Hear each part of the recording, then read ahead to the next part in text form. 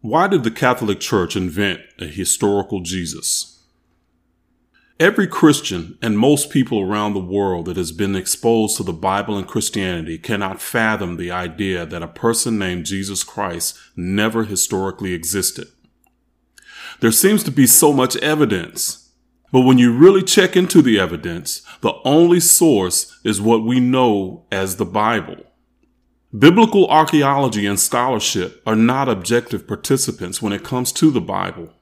They both exist in most instances to prove the biblical narrative, not for the objective and impartial study of it.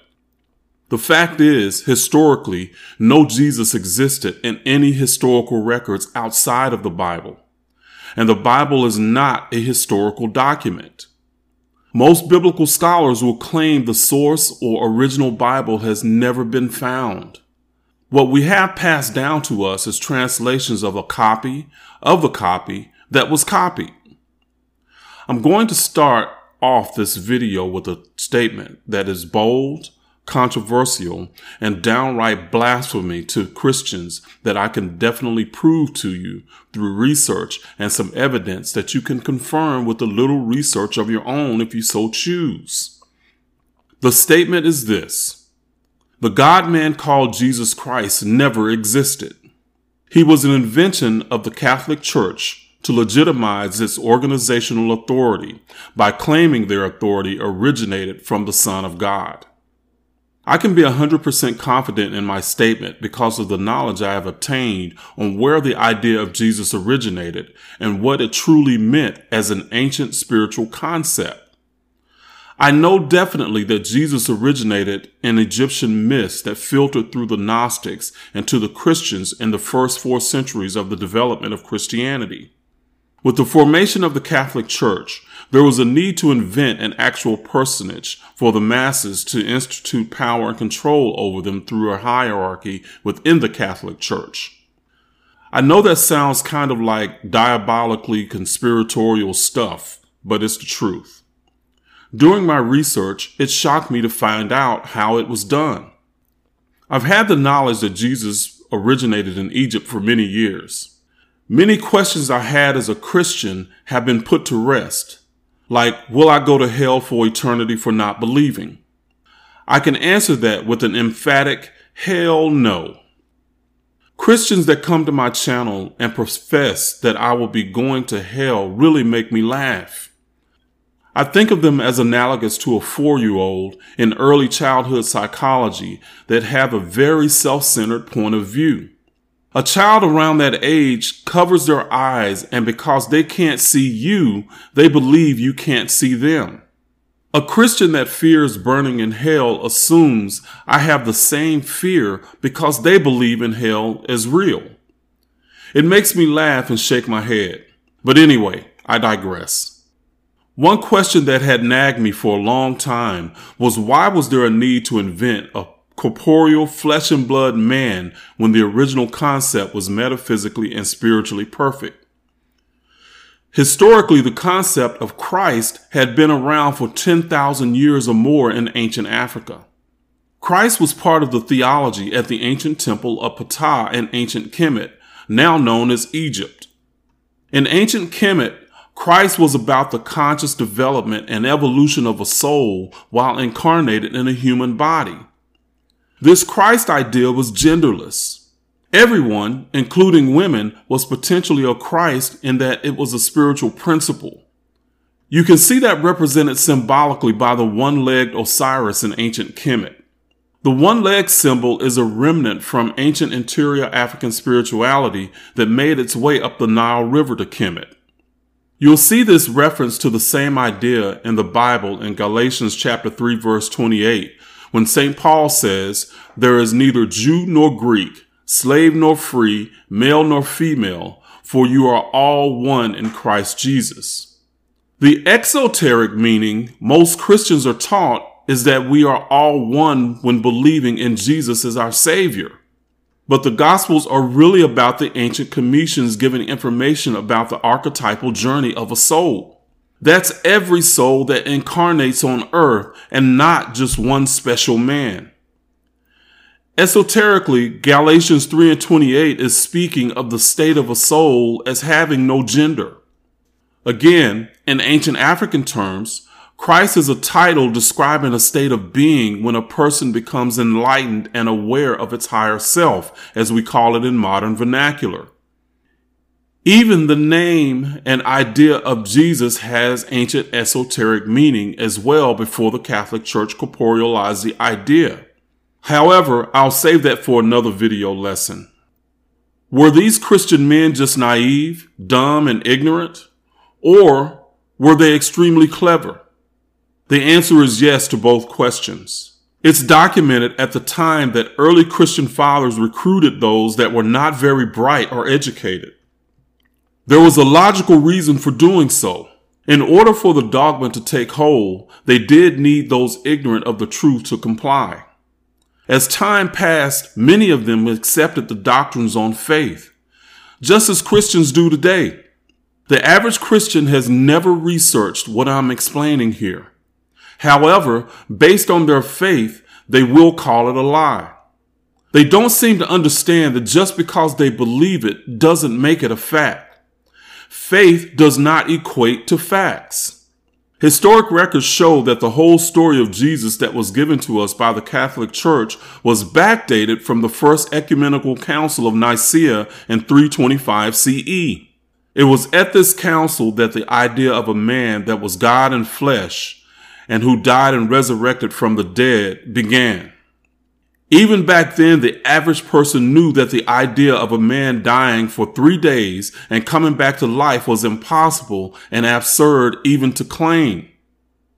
That's why the Catholic Church came up with the concept of miracles. Miracles don't have to be explained because, well, they're miracles.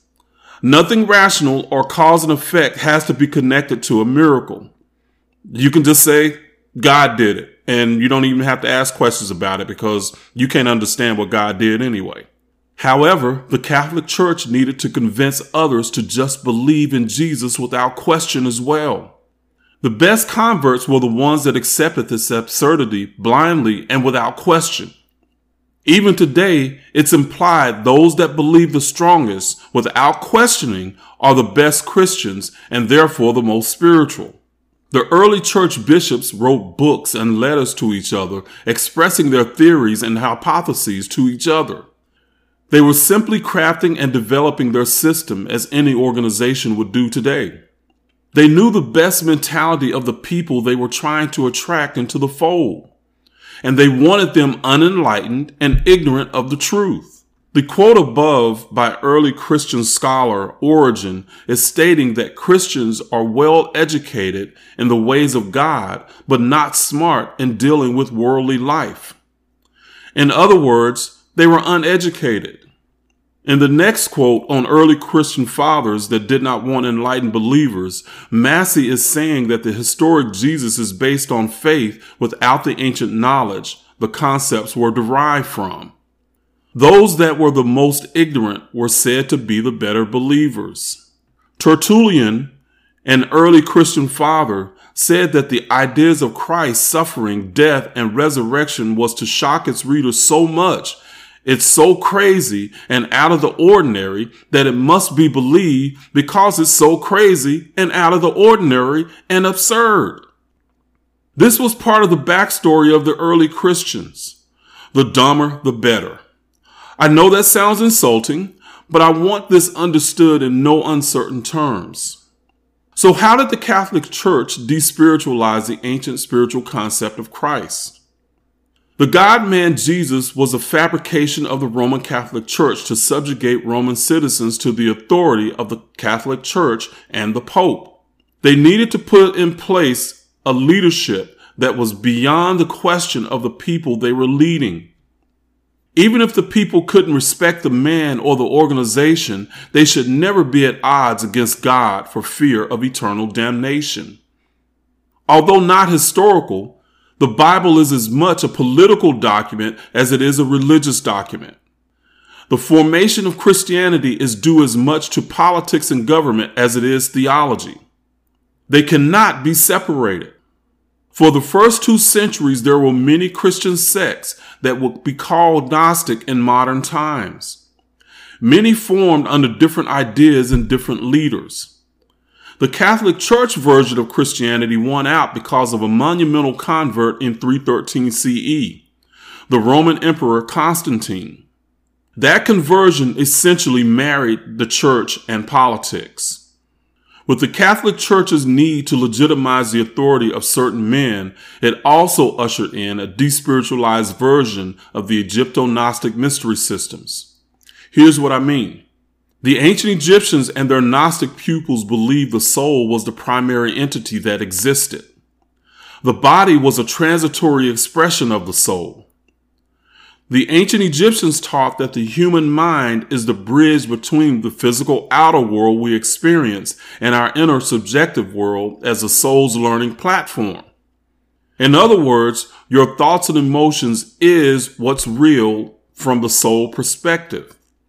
For the ancient Africans, your inner world is the kingdom and where God dwells. Even the Bible says the kingdom of God is within. Check Luke chapter 17, verse 20 through 21 in the King James Version. The ancient Kemetic concept of an enlightened Christ was a principle that the mind connected the inner world of the soul and the outer world of your physical life. There's a deep and powerful esoteric principle that is missed here because of what the Catholic Church did.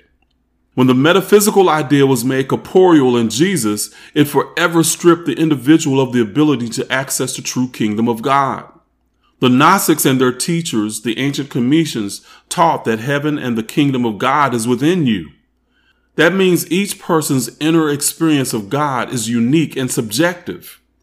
This idea today is known as Gnosis. In ancient Kemet, it was symbolized as the feminine neter Ma'at. Christian fathers denounced the Gnostics as heretics for even teaching ideas as your own unique experience was the real experience. This idea alone threatened the authority and hierarchy of the Catholic Church because you don't need to rely on any bishop or priest for your spiritual guidance. That meant just as you could back then, you could do the same today and go within and connect to God. That's what spirituality is about.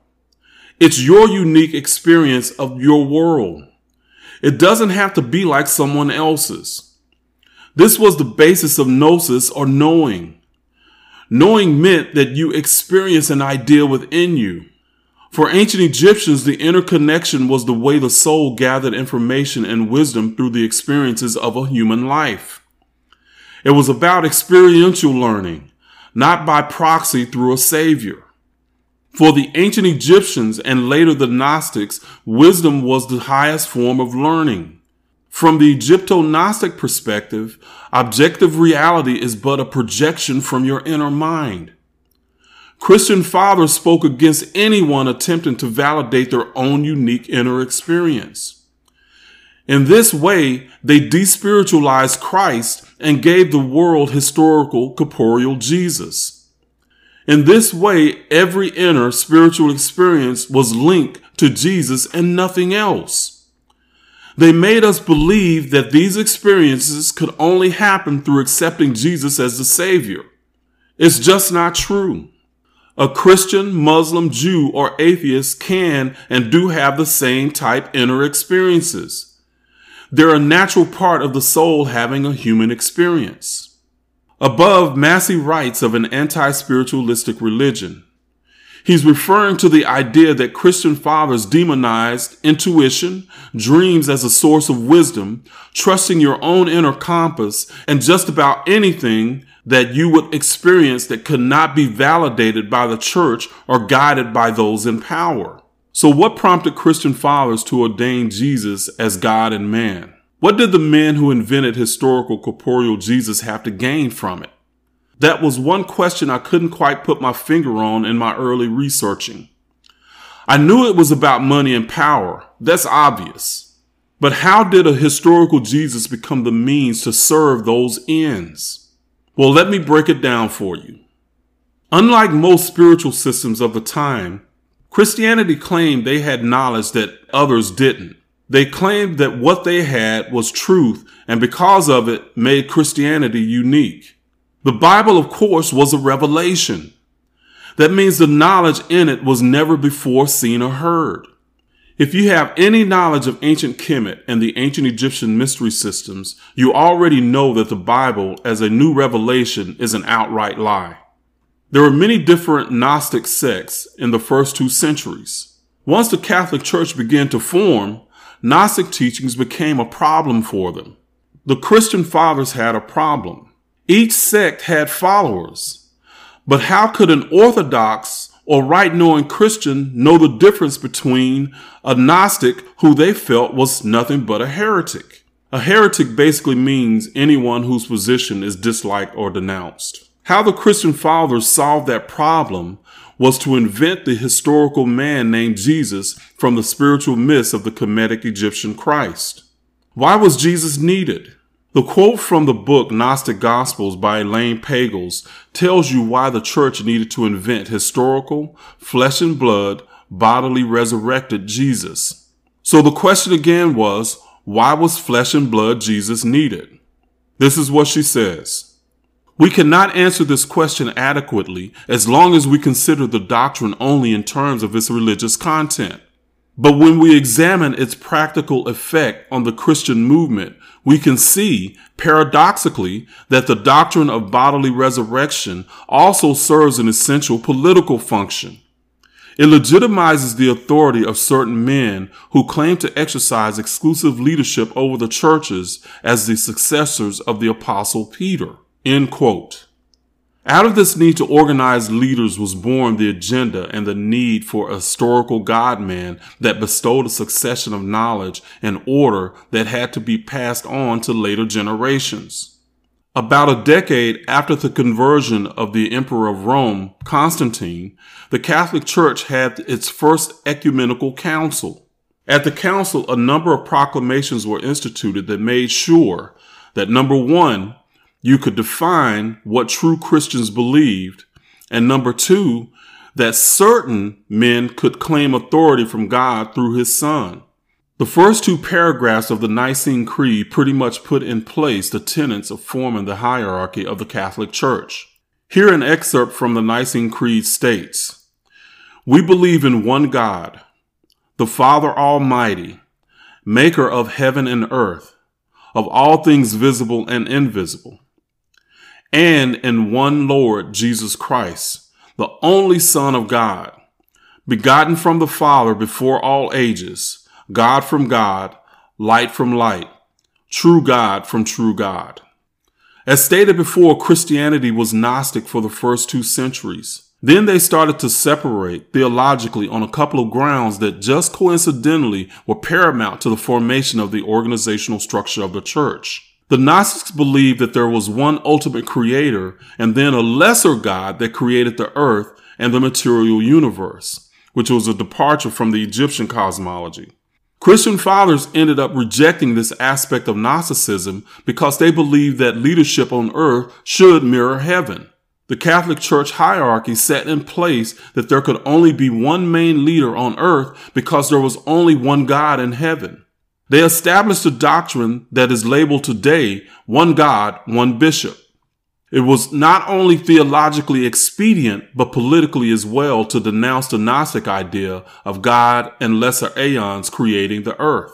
Christian father and bishop of the church, Irenaeus, wanted to ensure that the bishops on earth had equal authority as God in heaven. Hence the need for the first part of the Nicene Creed. We believe in one God, Father Almighty, maker of heaven and earth. With all the quarreling of the different sects, the one God, one bishop decree was made. The next question was, how could someone tell the difference between a true priest or Christian and a false one, Gnostic?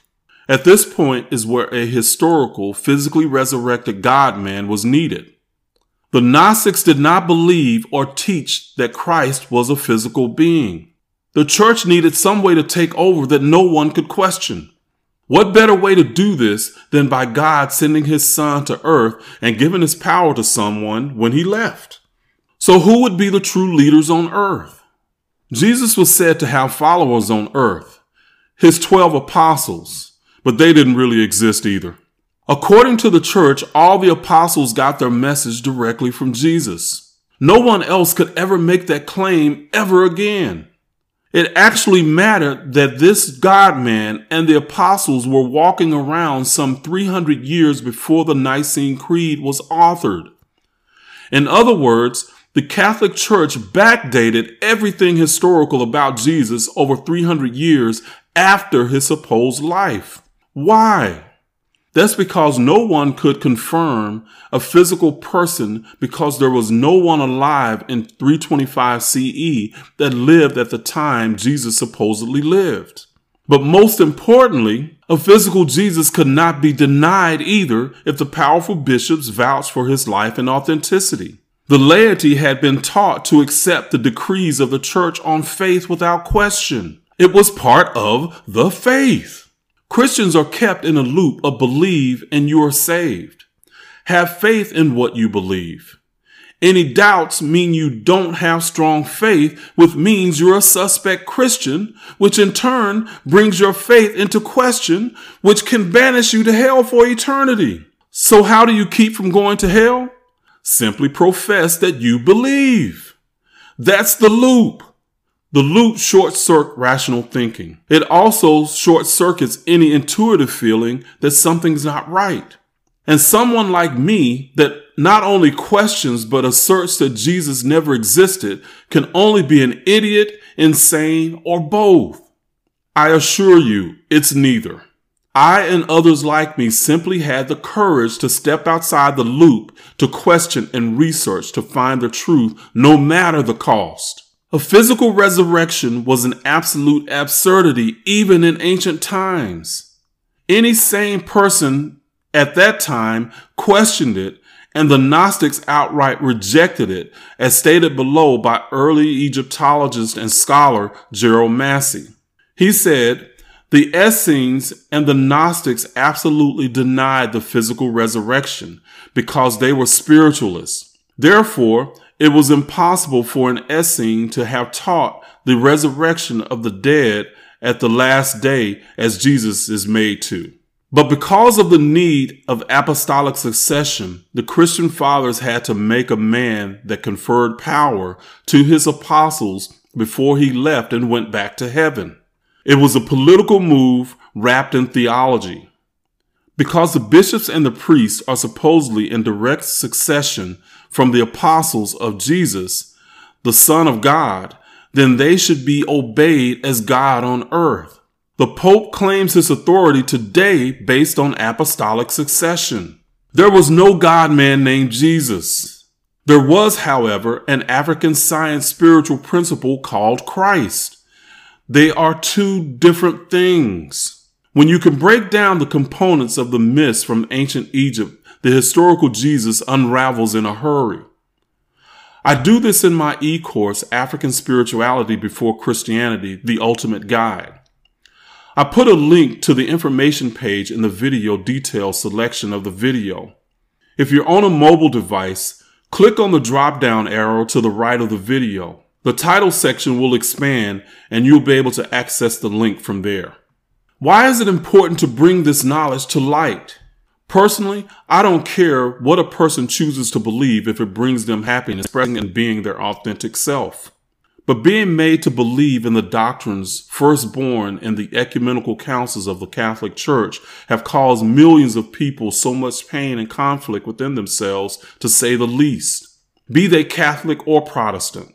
People deal with fears of burning in a lake of fire for all eternity because they didn't accept some papal edict. Do you know that Christianity is the only religion with the concept of an eternal hell? Think about how psychologically frightening that idea can be when placed in the mind of a child. The problem is that the child grows up and is still haunted by the idea as an adult. Many adults stumble on the information that I'm talking about, and it feels like being dropped off the side of a cliff without a parachute. It's emotionally gut-wrenching. Here at Kemetic Centered Living, I don't leave your belief system shattered and busted with nowhere else to go. I connect you back to the origin of those teachings. I teach you what should have been taught in the first place before Christianity screwed up powerful spiritual knowledge. What you'll find is that you don't have to throw everything you know as a Christian away. I know a lot of my Kemetic brothers and sisters will not agree with this, but the Bible can still be useful for confirming metaphysical and African spiritual concepts when you dig deeper to find the esoteric meaning. I shared some of that meaning on the concept of Christ earlier in the video. It's the exoteric, literal, and historical perspective taught to us that make us believe a lie. It's a matter of being spoon-fed knowledge meant for elementary level understanding and being told it's the ultimate knowledge. It's time that we expose these ideas that are harmful and damaging to the mind and disconnects you from the well of knowledge and wisdom within the universe. The most insidious doctrine is one must believe in the fabricated God-man in order to be saved from hell. That's not how it was taught originally in ancient Kemet. It was a beautifully empowering teaching, one that you should at least learn about, especially if you suffered from the indoctrination of Christian fundamentalism. You can subscribe to my channel and get my updates. Please like and share this video with others you know that will be empowered by this knowledge. Thank you for watching.